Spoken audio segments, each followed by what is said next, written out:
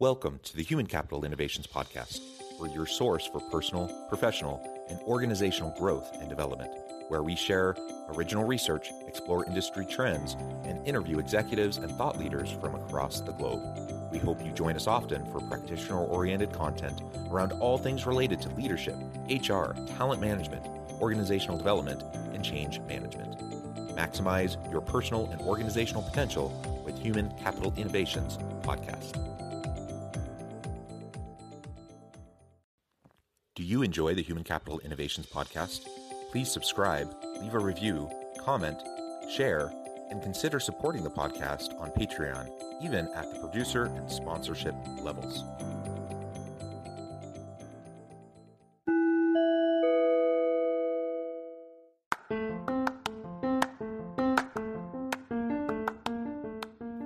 Welcome to the Human Capital Innovations Podcast. In this HCI podcast episode, I talk with Ray Arata about his new book, Showing Up: How Men Can Become Effective Allies in the Workplace.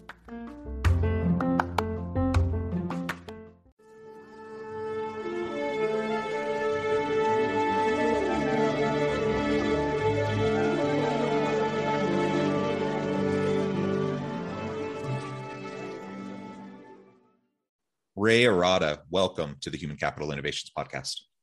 Thank you, Jonathan. It's good to be here. I love your shirt, even though people can't see it.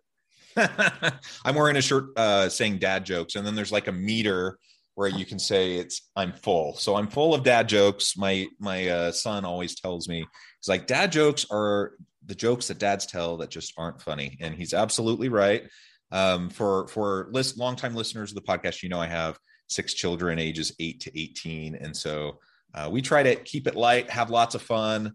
And I am full of dad jokes for sure. My kids are 29, 27, and 25. And when they were little, and I would turn them on to the classic movies, you know, E.T. or whatever, they called those OM movies, old man movies. So there you go. Yep. I make a lot of pop culture references to the 80s and 90s. And so my children are constantly telling me how old I am. So that's great.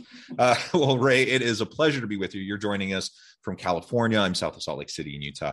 Today, we're going to be talking about your book, Showing Up: How Men Can Become Effective Allies in the Workplace. And so obviously there's going to be a diversity, equity, inclusion, and belonging theme to this episode, but we're also going to come at this from the angle of allyship and what men, particularly white men, what we need to be doing more of to be supportive in this space, and really what we can do in terms of leadership development to help everyone in organizations grow this capacity so that we can do this better and make every organization, every workplace a safe, psychologically safe, a physically safe, emotionally safe place for people to bring their whole authentic self to work and the work they do, and that they can feel needed, wanted, valued, and have the opportunity to contribute in meaningful ways each and every day.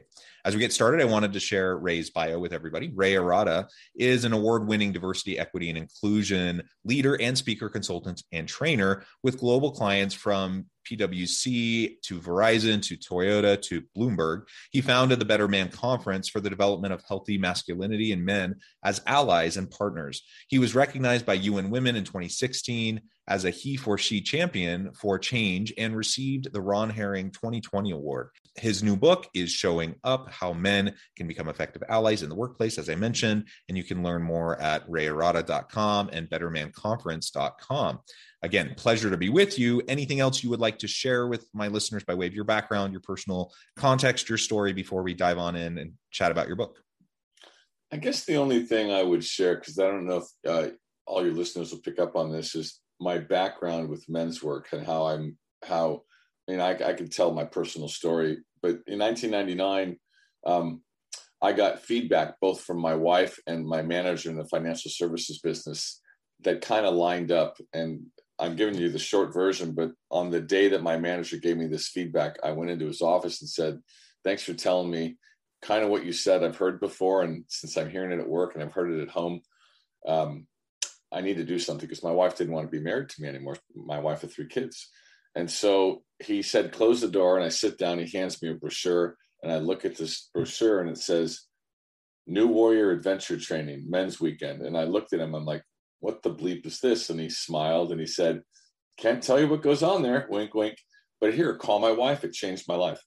So on that trust, I took his word for it.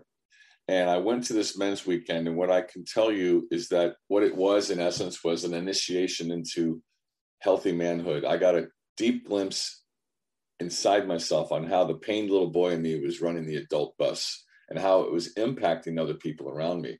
So getting introduced to my emotions, which started my path of emotional literacy, which is one of my heart-based leadership principles, understanding what accountability was, understanding how trauma from when I was a little kid formed all those I'm not good enough, I'm not worthy things that led to behavior that made me safe as a kid, but doesn't work as an adult. I went on this journey, joined, a men's group to stay awake, if you will. And unbeknownst to me, thousands of hours later, I think I'm somewhere in the 15,000 hour range of working with men, 55 men's weekends, maximum security prisons. I met a diversity and inclusion consultant, a woman who said, Ray, you really have something. Corporate America needs to hear from you, particularly the men. You sound like them, you look like them. But first, I want you to go to a women's leadership conference. And you're probably going to be the only guy there. So I went, and she was right. And that's when I had my man in the mirror moment, when I realized, oh, I get it now. My mom, who always complained being second born in an Italian-American family where all the opportunities and privileges went to her brother because he was a boy. She wanted to play sports and go to college. It just didn't work out that way. And then I thought about my wife, oldest of 7, and her youngest brother was running the business. And then my daughter was going to be graduating from Duke with a degree in computer science. So I realized, this gender equality thing was for real. And I started speaking to audiences of women. And I'm like, this is going to take forever. What about the men? And so I came up with the idea of the Better Man Conference and called a bunch of corporates and said, I've got this idea. I want to advance healthy masculinity into the leadership conversation. Would you back me? And with that, I had my first Better Man Conference in 2016. Now, I've told this story many, many times, but only as of 2 weeks ago, when I realized, when I was in New York and I was at Michael Kimmel's International Masculinities Conference, I knew Sheryl Sandberg and Jennifer Siebel Newsom, the First Lady of California, were backstage.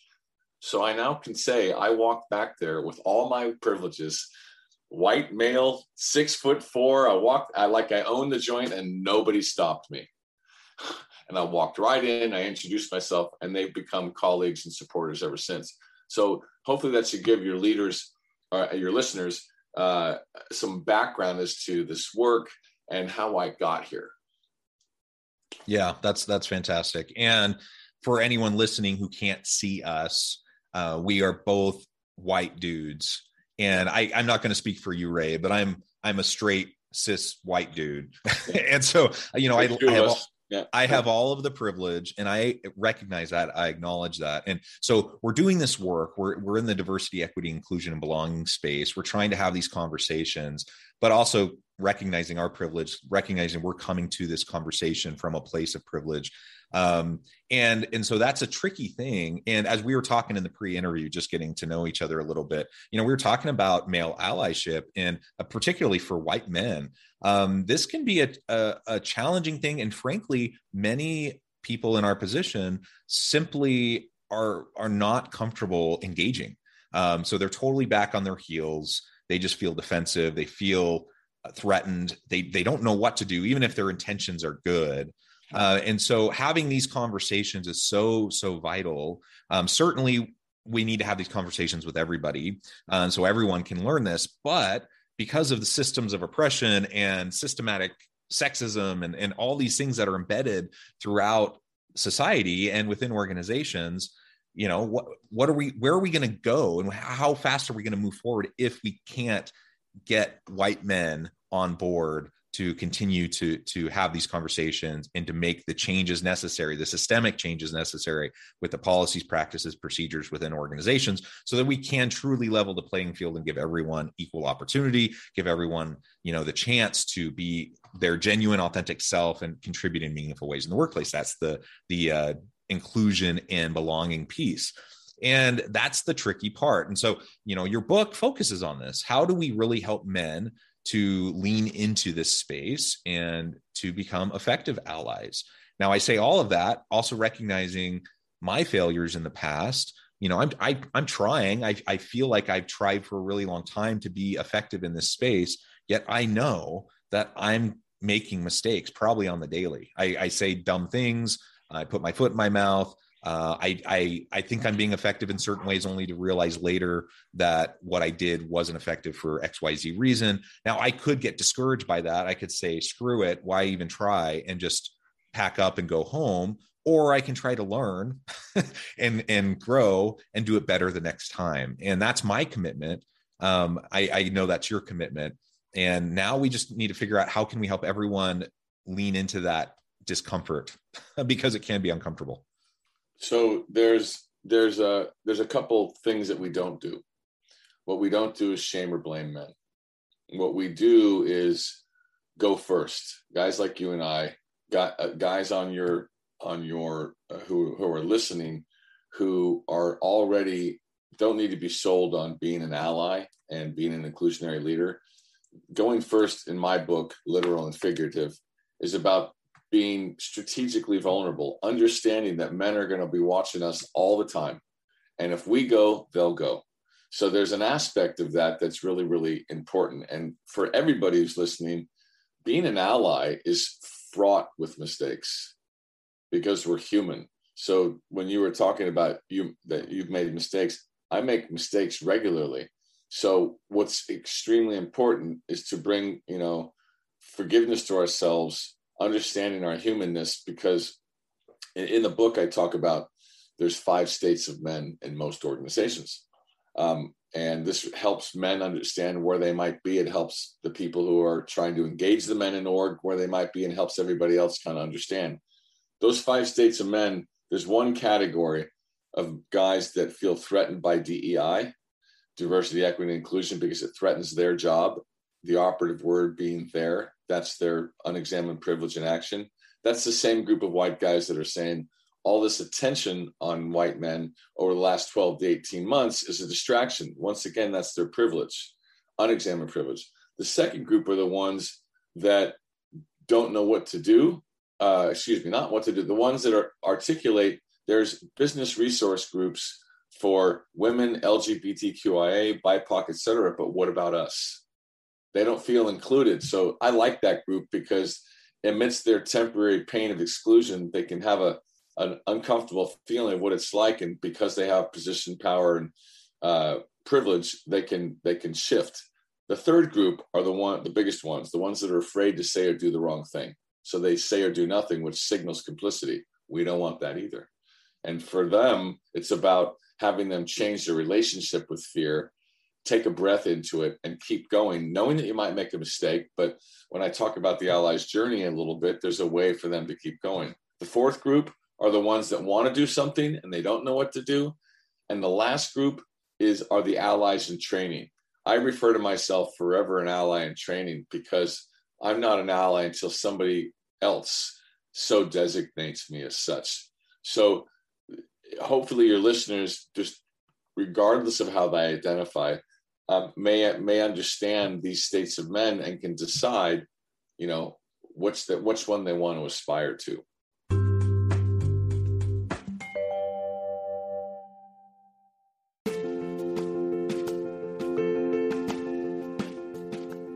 Check out my new book, The Future Leader, Creating and Transforming Next-Gen Organizations. Stemming from 2 decades of professional experience and over 600 in-depth interviews with executives, thought leaders, and scholars from across the globe, The Future Leader will help you explore the ordinary, everyday actions that will help you to prepare to lead in the future of work, to respond to an uncertain future, and to produce extraordinary results for individuals, teams, and organizations.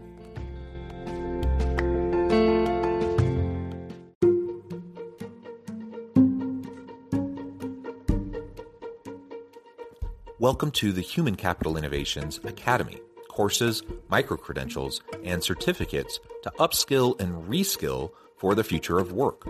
All HCI Academy courses, micro-credentials, and certificates are designed, developed, and delivered by award-winning and internationally renowned scholars, educators, thought leaders, executives, and practitioners.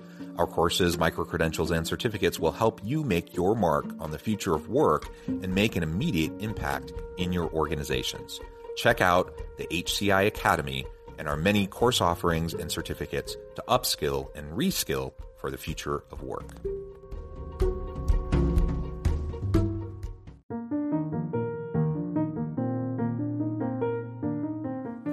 Check out our new weekly LinkedIn newsletter, Alchemizing Human Capital, exploring industry trends via original research and interviews with executives and thought leaders from across the globe. We look forward to having you join us.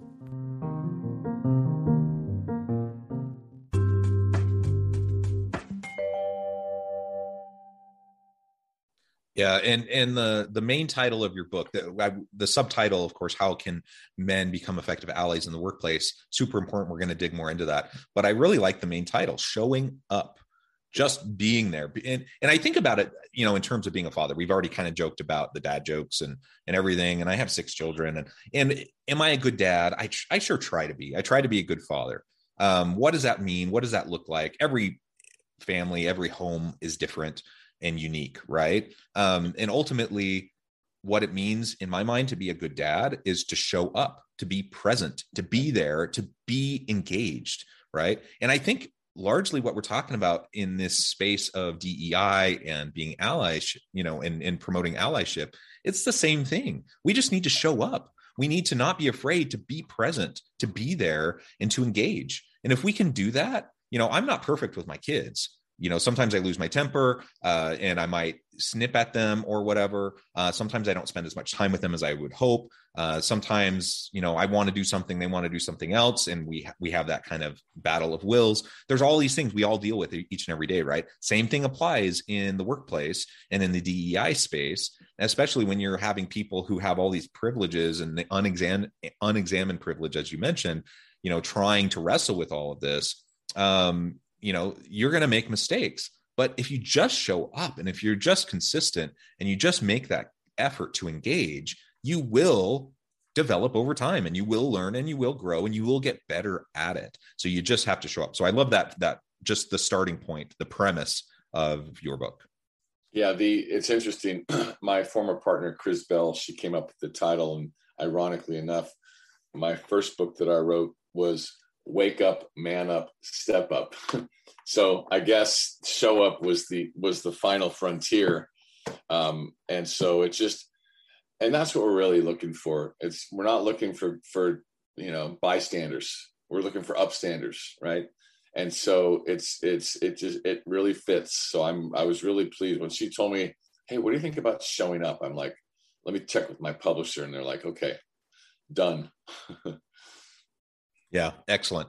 So let's now dig into some more specific approaches, strategies, tactics, however we want to frame it, in terms of how we can develop into better allies in the workplace. You've already mentioned the 5 different kind of categories, the typologies of men in the workplace. How can we start to move along the spectrum? Because, I guess one of the things in this space, because it's so fraught, it's challenging and it's difficult, is you have to meet people where they're at. And if someone's at one place, I can't expect them to go from here to here, overnight. Like you have to make incremental moves. And so how do we go about starting that process? And what are some specific things we can start doing today? So the guts of the book are centered around our Allies Journey framework, 4 steps of the Allies Journey. Now, this framework is embedded in me. It's the backbone algorithm when I do a keynote. It drives our trainings, my facilitated conversations with leader groups, etc. And in terms of memory, people can commit these 4 steps to themselves from a lather, rinse, repeat perspective. So I'm going to share them to answer your question. So the first one is, and I say this in Dude Talk, acknowledge your stuff. What's your stuff? Well, bias, privilege, your emotions, And most guys are like, what do my emotions have anything to do with this? And I say a lot, because, you know, someone says you said or did something that landed wrong on them and made them feel isolated. A lot of guys will go to shame, and they won't process shame, and then they'll step back, or they'll be afraid to say or do the wrong thing, so they won't do anything. That's how important our emotions are. And then this fourth thing called the man box. Those are the set of unwritten rules of what it means to be a man. Like, real men don't show emotion. Real men make all the decisions. Real men are heterosexual. Real men don't ask for help, etc. So this first big step in terms of meeting men and organizations where they are is all about awareness. But this is an introspective dive into oneself, in the spirit of what's driving your behavior, what's driving your language. Can you begin to think like an ally by committing some of your energy to get curious about what's driving your language and your behavior? So that's the first step. Step two, listen with empathy and compassion. Now, there's a two-parter to this one. It's listen to the emotions that go on inside of you, and listen with empathy and compassion to the emotions of others. This is the doorway of getting interested in understanding and witnessing the lived experiences of others. And most men, and I've done this in many trainings, when we interview women and men qualitatively, and we share with the men, are you aware that this is what the women's experience is in your business? These people sit around you. And the guys always usually say, I had no idea. Oh my God, what do I do? So that what do I do question indicates they're growing what I call empathy roots. And that's exactly where we want the men to be, or anybody seeking to be an ally to anyone. So for your listeners, these 4 steps of the ally's journey apply to broad-based allyship. And I've done keynote presentations to educate everyone, including the men. That's just the second step. And that's contextualized as empathy. The third step is take responsibility for the unintended impact of your bias or privilege, and when necessary, clean it up.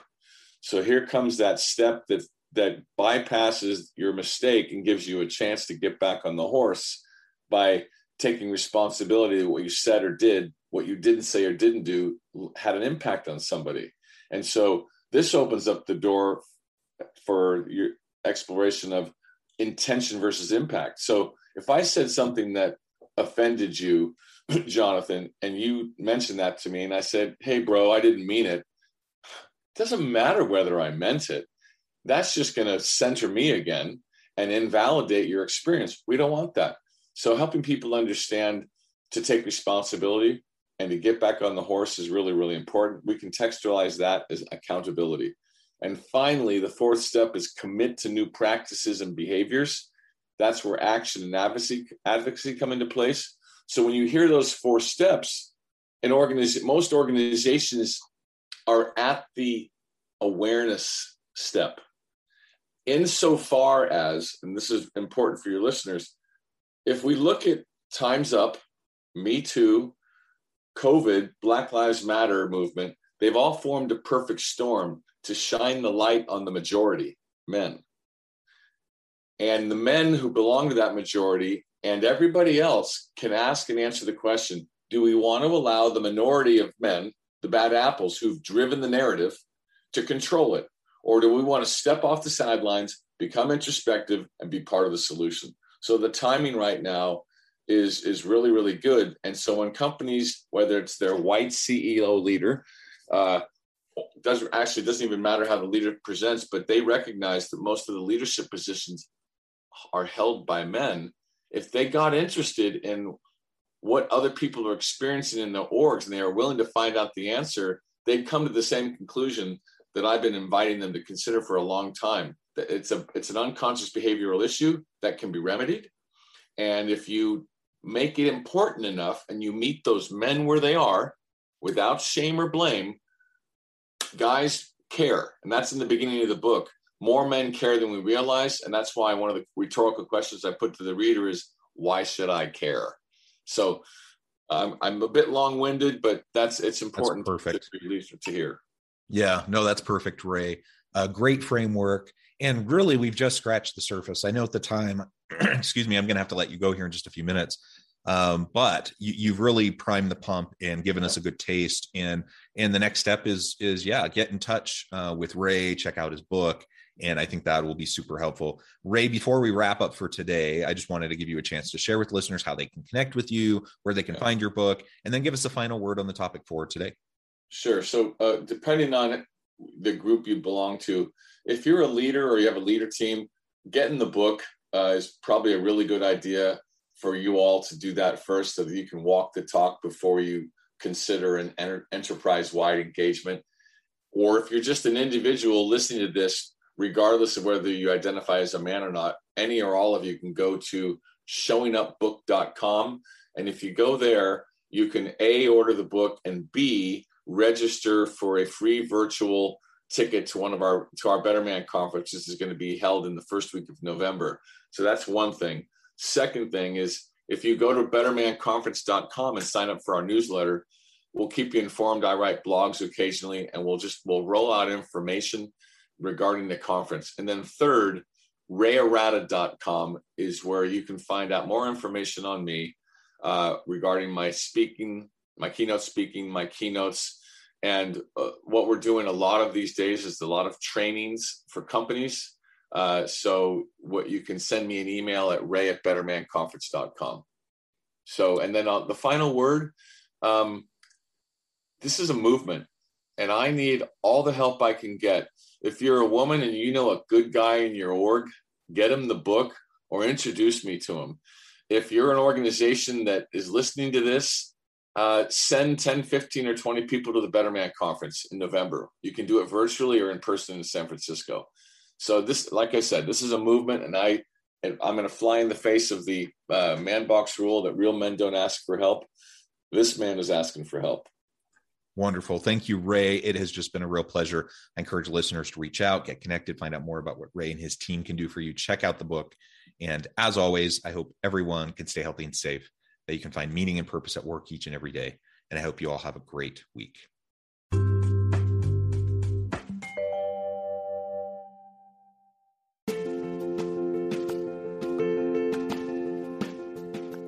Bluer Than Indigo Leadership, the journey of becoming a truly remarkable leader. Early in my adult life, I learned about an Asian proverb that translates as bluer than indigo. If you think about the color indigo, it is a brilliant, deep, and vibrant blue, what some would call the bluest of blues. To have something that is bluer than indigo is rare and truly remarkable. Contrary to popular myth, there is no one-size-fits-all or cookie-cutter approach to effective leadership. There is no silver bullet, no secret sauce, no go-to model that will solve all of your problems. The truth is, great leaders have all had their unique strengths and flaws, and have all had to discover and then pave their own distinctive path in their life's journey to fulfill their leadership potential. Bluer Than Indigo Leadership will help you discover your own path and explore those ordinary, everyday actions that will help you respond to an uncertain future and produce extraordinary results for individuals, teams, and organizations.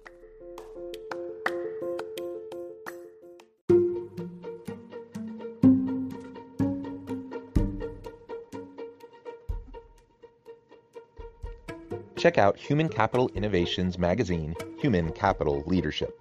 Human Capital Leadership is a free, interactive e-magazine with the mission to help individuals, leaders, and organizations find innovative approaches to maximize their human capital potential.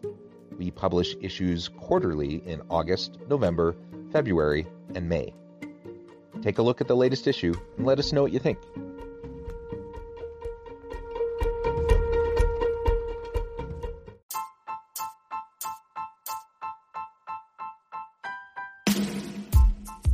The alchemy of truly remarkable leadership.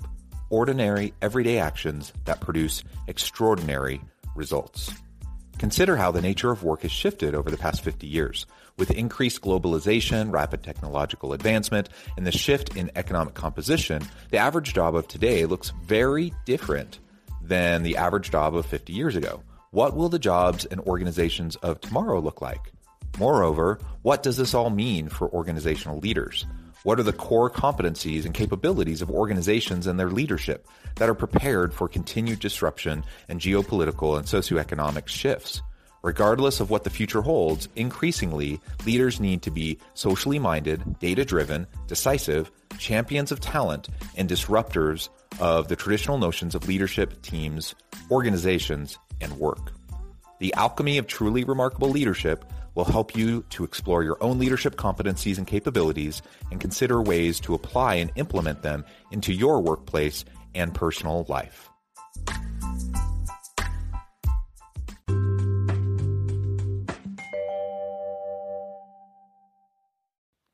Do you enjoy the Human Capital Innovations podcast? Please subscribe, leave a review, comment, share, and consider supporting the podcast on Patreon, even at the producer and sponsorship levels. Thanks again for joining us for this episode of the Human Capital Innovations podcast. I hope you stay healthy and safe and that you have a great week.